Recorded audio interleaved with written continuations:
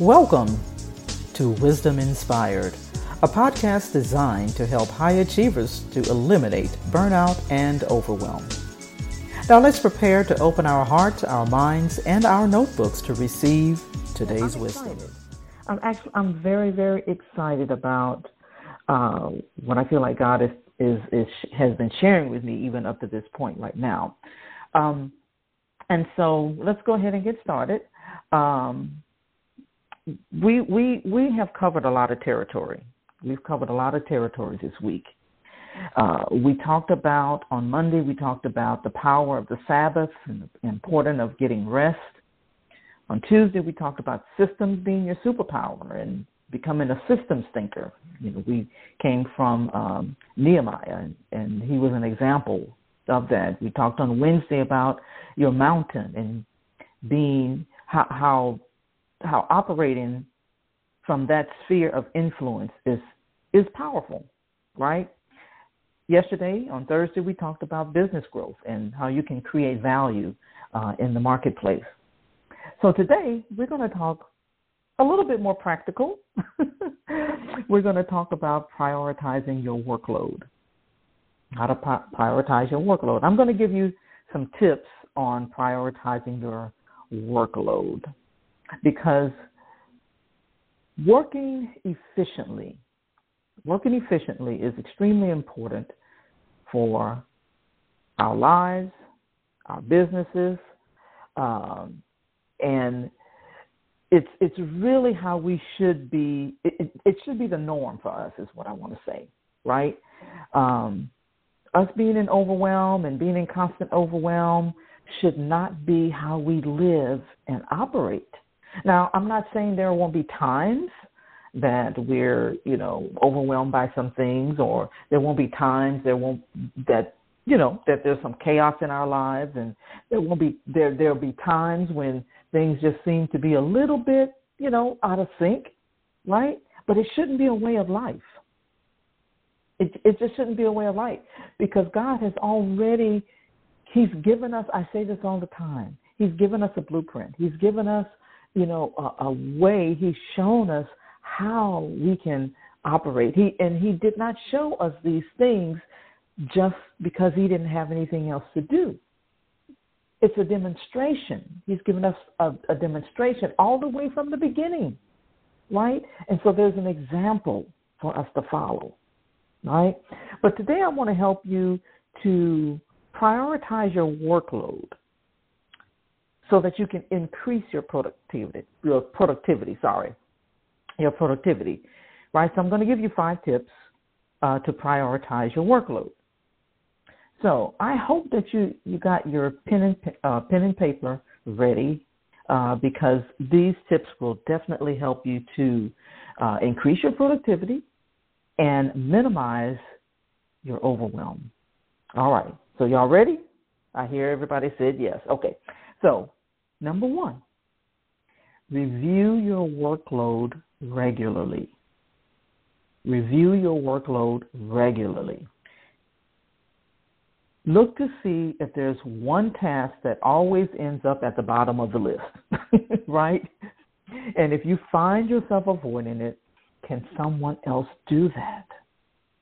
Consider delegating whole projects that you don't need to be involved in, or allocate specific time when only you can do that thing, whatever that thing is, right?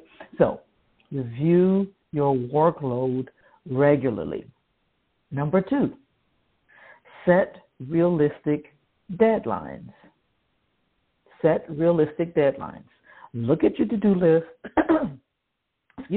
Look at your to-do list and estimate the amount of time each task needs to be completed, but don't be overly optimistic. Be honest about what you can achieve in a working day or week so that you don't feel overwhelmed from the start, right? One of the things that I see all the time is that people create these to-do lists, but they start out with a list of things, but they have no idea how long it's going to take them to do it. because they don't know how to estimate the amount of time because they're not tracking it. I digress. We'll get to that. So that's number 2, set realistic deadlines. Number 3, remember the 80-20 rule of workloads. And it's really very simple. 80% of your work contributes to less than 20% of its value. So concentrate on the most crucial 20% of your workload. Your productivity will increase. Okay? Very, very simple. 80-20 rule. You've heard this before. That's not anything new, but we don't do it. We don't even think about the 80-20 rule a lot of times. We're just doing it and doing it and doing stuff, right? So that's number 3. Number 4, structure your workload. Avoid picking up a job, doing a bid, then putting it back in the pile, right? Deal with them one at a time. Now, I know if any of you have listened to me or heard me say anything, you know where I'm going with this. Do not multitask, okay? Do not multitask. Structure your workload in a way where you can complete the job, complete the project, complete whatever the task, whatever it is you're doing. So you want to structure your workload in that way. And number 5, keep a log of your workload.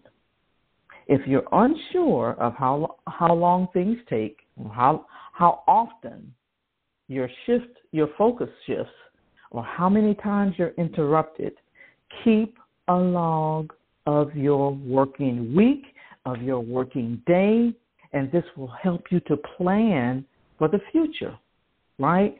One of the things that I see all the time with clients and is that, again, they have no idea how much time it takes to do certain things.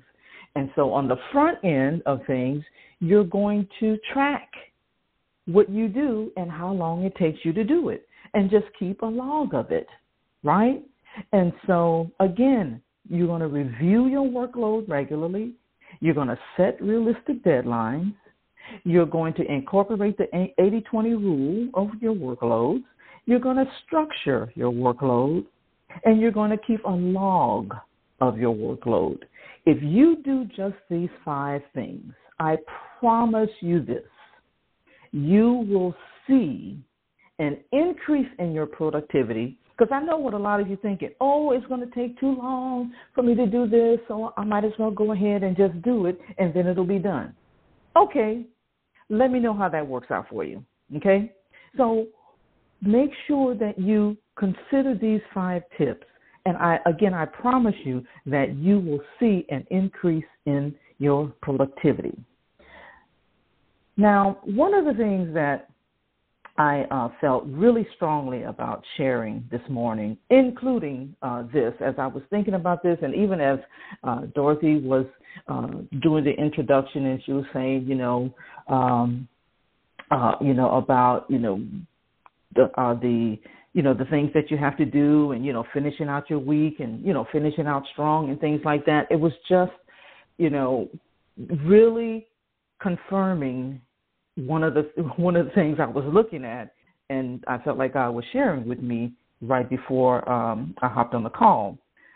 I looked up the word overwhelm, and when I looked up this word overwhelm, I looked at the definition of overwhelm, and I'm going to share this definition with you because I feel like a lot of us are in overwhelm, and a lot of us are feeling, the pressure, right?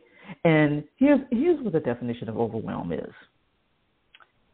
Bury or drown beneath a huge mass. Giving too much of a thing to someone or something. Now, I'm going to say that one more time. Overwhelm, bury or drown beneath a huge mass, giving too much of a thing. And I'm going to let you fill in the blank. Because when I saw that definition, I thought to myself, that word overwhelm overwhelms me, right? It's overwhelming. And here's the thing I want to say about this, because I feel really strongly about saying this right now. A lot of you are choosing overwhelm. Overwhelm is a choice. Maybe, just maybe, it's time for you to do what Mary did and sit at the feet of Jesus. Because what did he tell her? She chose the right thing. That's it. That's all I had for you today. So I hope today this wisdom call has inspired you. I hope it's met you where you are. I hope that you were empowered. And if you're enjoying these episodes, share this with others. We're on Spotify. We're on Google Play. We're on Anchor. Go back and listen to, we have like 80-something recordings. We have 80-something podcasts out there right now. And as Dorothy said, if you'd like to know more about our virtual co-working and collaborating community and you want to be a part of it, send us an email at hello@aaccoworking.com. With that said, meet us back on the line Monday, same time, same place, same station, with more of Wisdom Inspired. Have a wonderfully productive day. I hope you enjoyed the episode of Wisdom Inspired that was brought to you by the AAC Co-working Community, a virtual community designed to support female entrepreneurs, business owners, and freelance professionals. For more, go to wisdominspired.net.